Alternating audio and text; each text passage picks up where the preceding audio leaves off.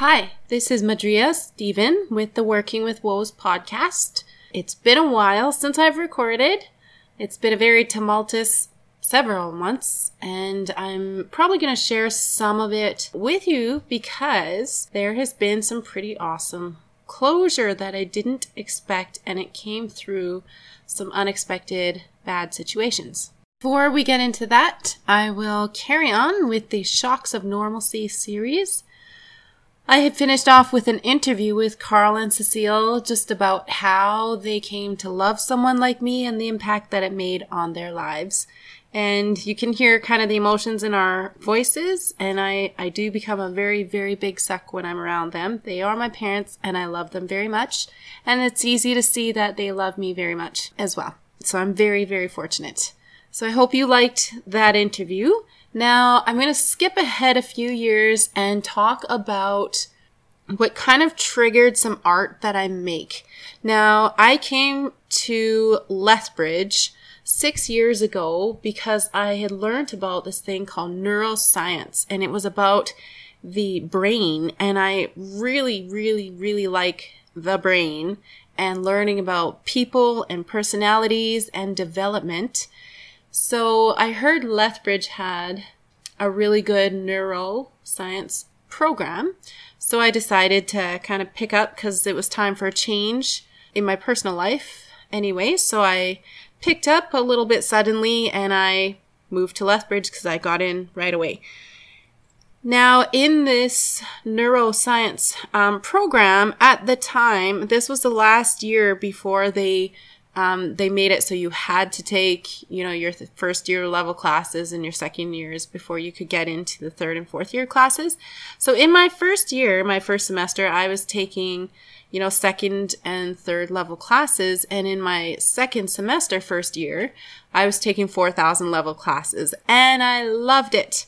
I learned a lot about memory and development, and I remember one of the first things I heard from Brian Kolb was that, memories are like water. They run the same path downhill. He was talking about the brain, how we learn and remember things, and things remembered are things learnt because it's repeated in the same ways.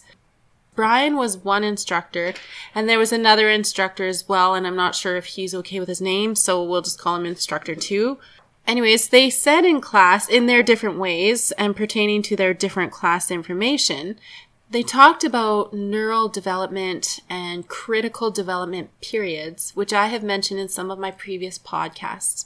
So basically, this just narrowed down the ages of certain synaptic prunings that happened at certain ages, and when the neocortex, the outer layer of your brain, when that develops, and your executive function, which happens in the frontal lobes, which is basically your forehead, when that develops and all of that. And in the one class, there was talk about some orphans that were put into an orphanage for about 2 months of their life, or 2 years, and they were not treated very well, and there was about 20 little kids and little babies to one caregiver, so the care was less than adequate.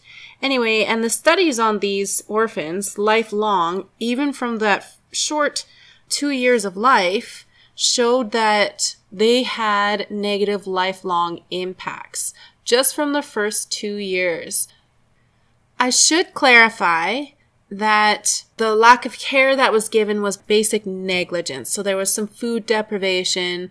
There was not really any personal interaction or communication or conversation or that give and receive, give and take kind of feedback that kids develop. There was probably lack of hygiene and lack of sensory stimulation. These kids were followed lifelong, and they had troubles in their development, in their social interactions, and all of that, even if they were adopted into good families after those 2 years. So one of the instructors had said, people like that have nothing. They have broken relationships. They don't do well in life. They have nothing. And I remember being shocked. And I was shocked because I was like, but that's only 2 years. And that's not even that bad. I can't say it wasn't that bad, but they weren't alone. They weren't shut away. They were still people, still kids. They were just too many of them for one caregiver. So I was pretty shocked. And so that phrase, they have nothing. People like that don't do well in life. They have nothing. It really bothered me, really bothered me. So I started making these digital art pieces. Take a photo of something, nature or a house or something I drew or I don't know. And I would just combine it with another photo and then put some sort of effect on it. And I had to express these things. Sometimes they have writing on them. Sometimes they don't. Sometimes they come associated with a different poem. So I did make an artist page on Facebook, and it's just my name, Madria, Madria, Steven, Steven. And I post these digital art pieces on there because I needed some way to save them without using up my phone space. I made 560 of these digital art pieces in 1 year, and that was the turn of 2016 into 2017. So this was actually my second year in Lethbridge in the Neuro program. Yeah, I started expressing things that I learned, things that I observed, things that I heard someone say, and I wanted to remember that for later. And it was things that I couldn't quite express into music because I shut music down because part of my exodus from Saskatchewan into Lethbridge was some hurts and stuff like that. And I used to do a lot of music there, and I guess I just kind of shut that part away for a while. Anyway, so I am a visual artist as well, and it just came out. It just kept coming out. So 560 pieces in 1 year, and it really did the job. It just got me thinking, and sometimes I look back on them and I just want to hug myself because I feel that pain. And sometimes they pertain to other things too, not just me, but something that someone else is going through that I can empathize with or that I really feel for them. Or it's just things that I've learned in life. Like it's just very, very broad. Anyway, and I was like shocked and I just didn't know how severe my situation was my entire childhood until I was in class learning about the brain as an adult. It was a hard pill to swallow, I'm not going to lie. And then to top it off, there was another class. And the instructor was talking about learning and memory and different brain structures involved in that, like the limbic system and the amygdala and all these things. And again, I was hit with that. People have nothing. These people have nothing. If you don't learn certain ways as a child, you don't do well in life and you have nothing. And I remember sitting in that class as well. And I was just like, I feel screwed before I can even try to do things right. Something within me was like, this isn't true. I have something more than nothing. I just don't know what that is yet. So I actually spoke to each professor outside of class. Usually I went with a friend or something. And I said, in class, you said these kids in these orphanages that had this troublesome upbringing for the first 2 years of their life, that they have nothing, but my story is much worse and for much longer, and I have something more than nothing. I just don't know what it is yet. And both of them seemed kind of taken aback. They were like, what? I remember the one professor, his mouth kind of opened a bit and he just looked and he's like, but you're like the top of my class, because I had an A in the class, so I was among the top. And he seemed really surprised. Anyways, both professors were very surprised because I don't look broken. I don't sound broken. Well, I didn't in class anyway. I'm sure I do to some of my friends, or have at some point. But to them, they didn't have anything but the impression of this alive-looking student paying attention in the back of the classroom with her little friends. So how could they know that somebody like me was sitting in the class? It just goes to show that you never know who is walking down the hallway. You never know who you're talking to. Don't judge a book by its cover. Brian, actually, I was so impressed with him because it wasn't a long conversation, but it was favorable.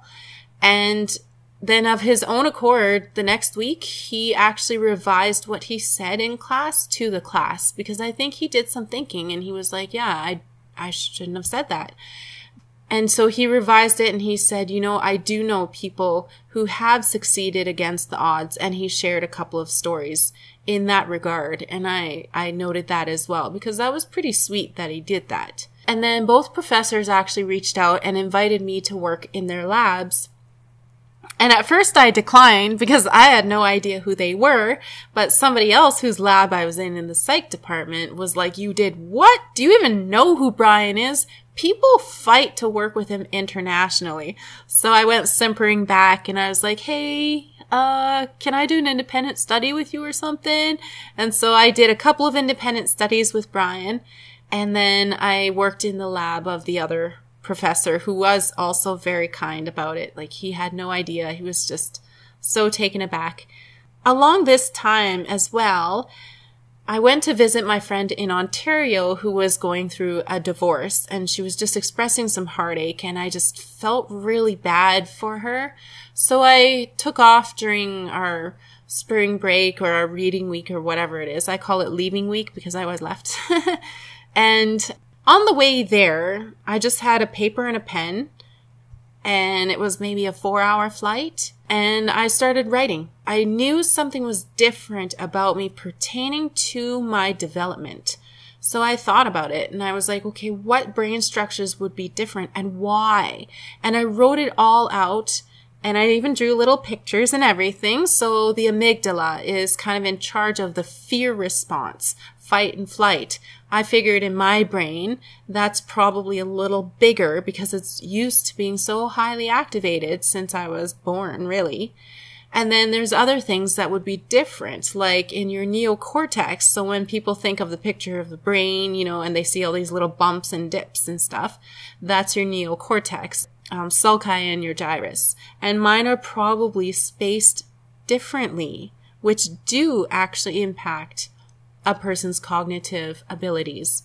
There's a lot of internal structures that might be different as well. The pineal gland, the amygdala, the thalamus, the limbic cortex, those are all in the inside of the brain. The dorsolateral striatum, dorsal medial striatum, those have to do with memory and learning, hormonal regulation, thermal regulation, memory, navigation, things like that. And I think that mine are going to be perhaps exaggerated in some areas and under-exaggerated in other areas due to the severe upbringing that I had. And I also think that the sulci, which are the dips, and the gyrus, which are the bumps in the outer layer of the brain that we all picture when we say the word brain, that's also the neocortex. Those create borders between lobes, and then it's also the cortex development, and they pertain to emotional regulation and decision making. I think that the spacing, the different spacing, and also the different shapes of the frontal lobes will sort of lead to overreactions and impulsive decisions.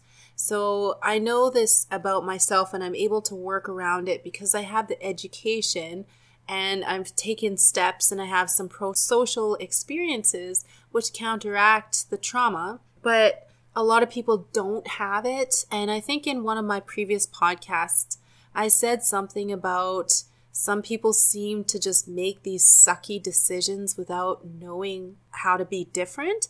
And I honestly think there's a biological factor, because if they have severe trauma like I had and such neural developments like I probably do have, but I can't prove it because I can't get the MRI images that I want to compare my brain to others who are like me or not like me. I think that that is also why people who have been through trauma tend to overreact, because their amygdala is bigger, their pineal gland is shaped differently, their thalamus is different, and also the central nervous system tends to be active all the time. There's just constant release of that corticosteroids, cortisol in your brain that says, I'm stressed, I'm stressed, I'm stressed. When you're stressed, you don't eat, you can't sleep, because you're always preparing for flight.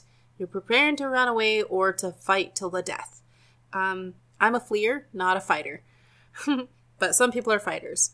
So I guess I'm learning as an adult how to activate the parasympathetic nervous system. So now I'm realizing in the nursing program, for instance, when I get stressed when I'm on the unit, it's probably because I'm hungry. So I go interrupt that overactive central nervous system activation by eating something.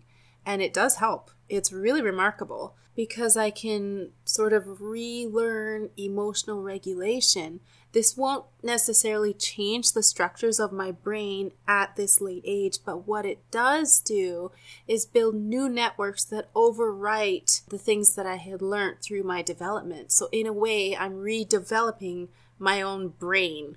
I am my plastic surgeon because I am changing my brain with better habits and better nutrition and better sleep. And just the awareness of this alone is amazing because it has lasting impacts on the rest of my life. So I'm also learning about balance. Like I have balance issues. As a kid, I was hit quite frequently, so I complain of ear pain. And I wonder if that actually impacted the development of my cerebellum, which has to do with balance. And also my frontal lobes are probably smaller or different, and some density in certain areas are probably different because my brain was not even fed for the first 16 years of my life. I didn't even have proper nutrition. So of course my brain is going to be different. I didn't have proper hydration. I didn't have tactile stimulation. I didn't have love. I didn't even have shelter. So my brain's going to be different. And at the time, I tried talking about it with some of my friends who were also among the top of the class, and they came from very pro-social upbringings. Some of them had like some hardships, like the parents were divorced, and one of them was extremely pro-social all the way, like family's pretty cool unit. One of them had really strong sibling rivalry. But none of them really had abuse or severe deprivations of any kind. So I was trying to say, I think my brain is different. I want to get an MRI of my brain because I have an idea of what structures are different in my brain than the average person. And they were like, no, you're no different. Like, you're no different. You're getting the same marks we get. You're no different. And they were kind of like sloughing it off and maybe a little bit condescending. And I did have a few of them say a few maybe negative things, but I think it came from lack of understanding rather than anything else. So anyways, so I wrote all these things out on this paper on this flight to visit my friend. And when I got back, I showed it to Brian and he looked a little taken aback. He went quiet for a second and I was like, oh. But he actually said, this is PhD level research. And I thought, research? I didn't even have my textbook with me. Like, I just thought about it. So he was on board for my little project to compare brain structures and get MRIs and things like that. And he brought his colleague, who he mentions in his interview, Robin Gibb. She was on board, and I had a few others that were really on board. And I mean, like, really on board. They were giving me their cell phone numbers. I didn't really text them, but we talked every time I passed them in the CCBN. And there were a lot of politics around the MRI machines that had to do with the academic disappointment of this project not being able to get launched, which was extremely disappointing because we all knew it could have turned into something publishable and it could have really led to some great insight from someone who has been on the traumatic side of things. That was extremely disappointing. So I got to learn about, all these big people offering work in my lab. We'll do this project with you. And then it all fell through. That was extremely disappointing and it was out of my hands. And, there's not much I could have really done about it. It just didn't work. Anyways, I learned about the severity of my upbringing and it hurt. Like my chest physically hurt. It still does to a lesser degree when I think about it because I can't do anything about it. I wanted somebody to care, like to be like, hey, I really wronged you and I'm so sorry. I didn't want excuses because people dish those out left, right, and center, myself included. We're all guilty. But I just wanted somebody to care enough beyond feeling bad from a distance. I wanted somebody to acknowledge that they were wrong and to mean it when they said sorry.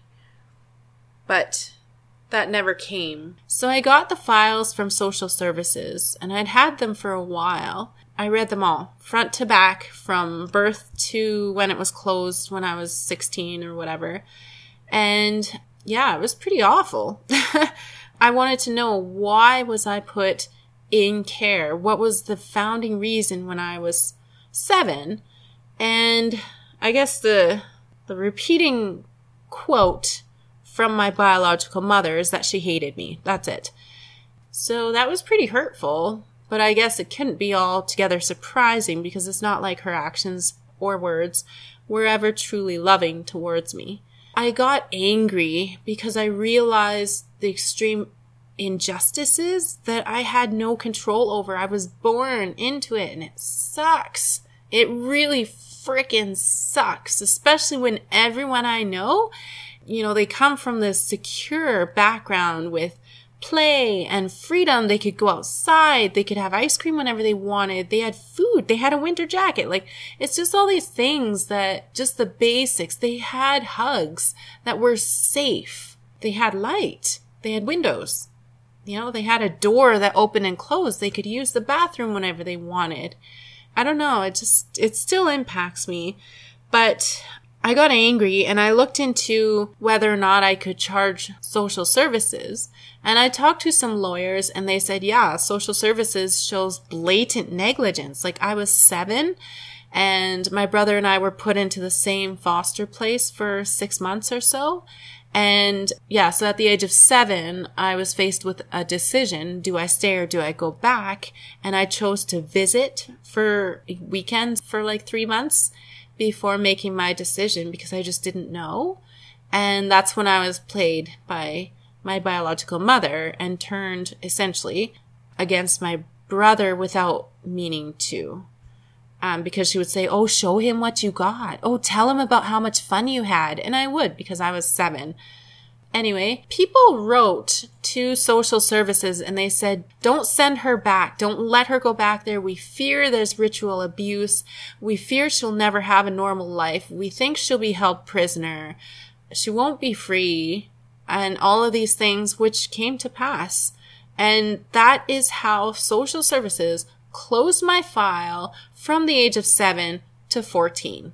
Am I impressed? No, because that is crazy. How do you close a file with notes like that? They sent me back to hell knowing what the consequences could be. So I was angry and I looked into what I could do for justice. And justice is different because you can forgive somebody without the need for revenge, and you can seek justice, which is separate than revenge. Revenge is about making someone pay and kicking them while they're down kind of thing.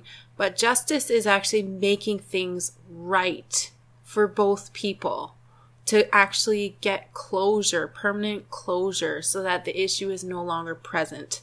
And I don't want monetary value. I want somebody to care enough to try to make things right. But lawyers wouldn't even touch it. They're like, no way, man. This is the government and it'll drag on for years. And we have seen people put themselves millions of dollars into debt trying to sue social services. So we're not going to touch it. But you do have a case. And if the world was fair, you would win. I was pretty angry, so I even wrote to the Prime Minister and to my province as well. The Prime Minister office, secretary probably, answered and said, we're sorry this happened. It's a provincial thing. You'll have to write to them. And my province didn't even answer. That just goes to show how much social services actually cares. Because it wasn't like a one-time thing. It carried on for years, and I'm not the only person to be in that boat. Again, even though I was learning all of this stuff, I still didn't realize the severity of my situation, because it's weird when you've lived through it and it doesn't hit home until it's sort of many things at once. So I was dealing with the friends with the extremely pro-social upbringings and their entire lives. They were just so clueless sometimes about pain, how to even be a friend during pain. And I struggled with it until I saw them in moments of their pain. And I was able to relate and try to be supportive. That alone was a journey, and it showed kind of the quality of friendships that I developed. So I'm still friends with them. Some of them have moved on, and some of us were in different phases of life. So we don't hang out as much as we used to, but we did hang out and we had some good times. And when we do hang out, it's still a good time. It's just a lot less frequently, which is too bad. But that's just how it is right now. We're all busy with different things, which is also kind of cool because it shows that we're all moving on in some direction of our lives. That alone was a big journey. And then to deal with the shock of everything as I went to class every week, and nobody had any idea why I was so impacted, or even that I was so impacted, but I was. Because how could I not be? It was a wake-up call, and I didn't know what to do. Carl and Cecile were remarkable supports. I remember talking with them for hours and hours each week, not each day. And Cecile actually was like, let's make a statement of impact. Let's do this. And she and I built it together. She came down and stayed with me for a bit. Yeah, we formed it, and I still have it, actually, because that effort was just showed her care. And I wrote out my impact, and she cried. She really cried when she read it because she said I was being too nice. And I probably was. I really probably was. Anyway, and then I had some of my friends, near and far, write some letters of impact as well. But the hardest thing, I suppose, that worked against me is that I look put together and I sound put together. So because I look fine and I sound fine, even though I say I'm not fine, people don't take that seriously. And that's really, really hard, especially in moments of crisis. So that's my academic journey. And I got to know Brian because he's so well known. Everybody clamored to talk to him at the end of each class. I was like, I want to talk to this guy. Like, he talks neuro and I love this stuff. And I have no idea because there's no way I'm standing to like 90 people in a lineup. Like, there's just no way I'm going to wait that long. Sorry. At the start of one of the classes, he had said that he marks the quizzes himself. So, and I would write my questions at the bottom of the quiz, and then he would write back a response. It started off as like a very general 1 or 2 word answer, and then it started into a sentence, and then eventually it was, come see me after class. And I got to bypass the big lineup. And sure enough, I'd walk him down to the CCBN and we would have a conversation while we walked there. Brian, he strikes me as different because I see in him a heart of gold. He is a true humanitarian. He is a really empathetic person and a good teacher because he also talks from experience as well as what he's learned, and he's very well educated. So he's not just preaching to the choir, he has walked the walk. And there really is a difference between teachers who talk the talk and who walk the walk. He actually shared some things about his life that made me realize that even if people don't have it so bad, they still suffer, can make a good name for themselves in academia. Because I kind of did come to think, like, everyone who goes to school is just like this pro-social upbringing, blah, blah, blah. And I started to get judgy the other way. Yeah, it was just an interesting journey. I think it was really good. It's too bad that it never amounted to anything. I ended up hopping into the nursing program because I realized the low job prospects with a PhD in neuro, and I was just in my undergrad. So I turned around, hurried up, finished it, graduated a little early, picked up some courses that I needed for nursing, and jumped into the after degree 2-year program, which is for RNs. It's 4 years condensed into 2 years, and I'm just finishing that up now. It was quite a journey. I will say that was quite a journey, and it was awesome to get to know Brian and some of the other colleagues at the CCBN. Not just academically to be able to work with them, but just to be myself. I pulled a lot of pranks on people and got a lot of really good laughs. I guess in that time, I really liked being myself. in those moments. It was awesome. Good times had there. I miss those good days. The shock of normalcy is what I was realizing. Like, normalcy was shocking to me. And it still is in some ways strange. And sometimes it's enviable. Sometimes it's not. I can see the silver lining of having a background like mine. But it's a battle. It's just a battle. And sometimes it seems like people who come from that kind of background where they've had everything handed to them and stuff like that are less compassionate. That's not to say that trauma generates caring people. It's just an observation that it seems like people with limited life experiences have less empathy and less compassion. But I'm not saying they're bad people. I'm just saying that it seems that way. That is how it comes across from this side of the fence, from my perspective. Anyway, Brian has not had things easy, and he has had to overcome some pretty severe obstacles. And part of that is his journey into neuroscience as a youngster himself. And we do talk about that in the upcoming interview. And then I ask him kind of some questions just that came to mind while I had him on Zoom. And he took it all in stride. He actually said he prefers it that way because you can just go with the flow. I'm very, very happy that he was on board. And he also became sort of the first academic encourager, I suppose, because I just felt really stupid because my friends would study for hours and hours and hours, and I wouldn't study. I was going to the gym, I was hanging out with friends, I was doing music, I was in a musical or choir and around the city, and and sometimes people would get irritated because I thought everybody did that. But they would study very many hours and freak out before tests. And I would just go in and write it. And I would have marks in the ballpark. So sometimes they would not be the nicest. Anyway, so I learned about studying from my friends because I was like, you what? No way. And I tried asking them about it, but it's like they couldn't explain it well, or I just didn't understand it. I'm not sure. But I'm not used to studying because, quite honestly, I've had so much to deal with in my personal life. And studying has just fell by the wayside, I suppose. I'm not saying this to toot my own horn to be like, oh, they had to study and I didn't. I'm actually saying this because I'm pointing it out as a deficit on my part. Something that should have been common sense and just done a lot because I've been in school a lot is just not even a normal concept for me to grasp. Like, I don't really know how to study because I've never been able to freely. Like, I've had so much garbage to deal with that the average person doesn't. That's why I'm pointing it out. So I actually went to Brian and I was like, I think I have a learning disability. And he's like, why? And I was like, because I don't study. And he's like, I was actually failing in my undergrad. And I was like, what? And so he talked a little bit about that. And he said, yeah, I was actually bored. So he challenged himself and figured out what worked for him.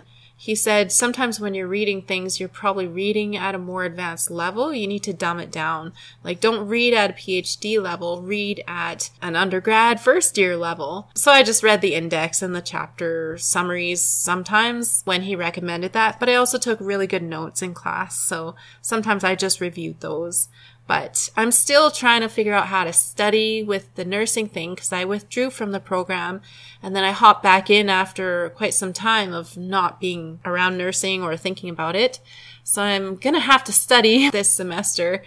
Anyways, so upcoming interview with Dr. Brian Kolb.